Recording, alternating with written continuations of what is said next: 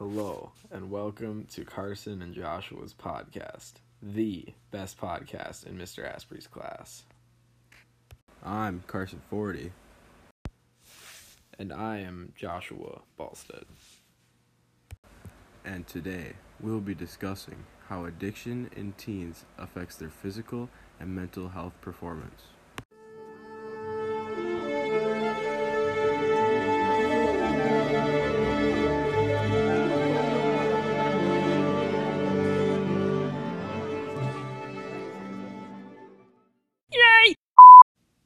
Our first topic is how drug addiction lowers grades. Well, Joshua, what are your views on drug addiction and lower grades? Well, as I read, drug addiction will cause you to skip more classes, spend less time studying, drop out of college, and being unemployed after school. Joshua, that is just perfect. I could not agree more. That all shows that you will lose focus and not study, and may drop out of classes, which will lower your grades, ultimately leading to poverty and drug addiction.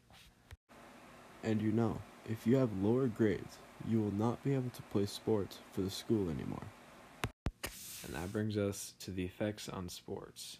Stimulant drugs increase heart rate, which induce stress on your heart. That could cause heart attacks and abnormal heart rhythm. And as Ron Dog said, heart attacks are not good for you at all. True. And depressants slow the heart, meaning less oxygen to the body. Yes. This shows how stimulants and depressants may affect your body if used for sports. And because of this, not playing sports could cause a person to become overweight or obese. Now, that leads me into our third topic of addiction and obesity.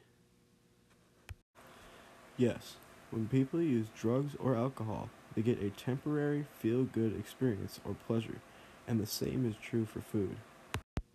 Yes, and because of this, more kids who have addiction will feel the same good experience as when they eat food. This will make them eat more food and become more obese. I 100% agree with you. Thank you for listening to Carson and Joshua's podcast, the best podcast in Mr. Ashley's class.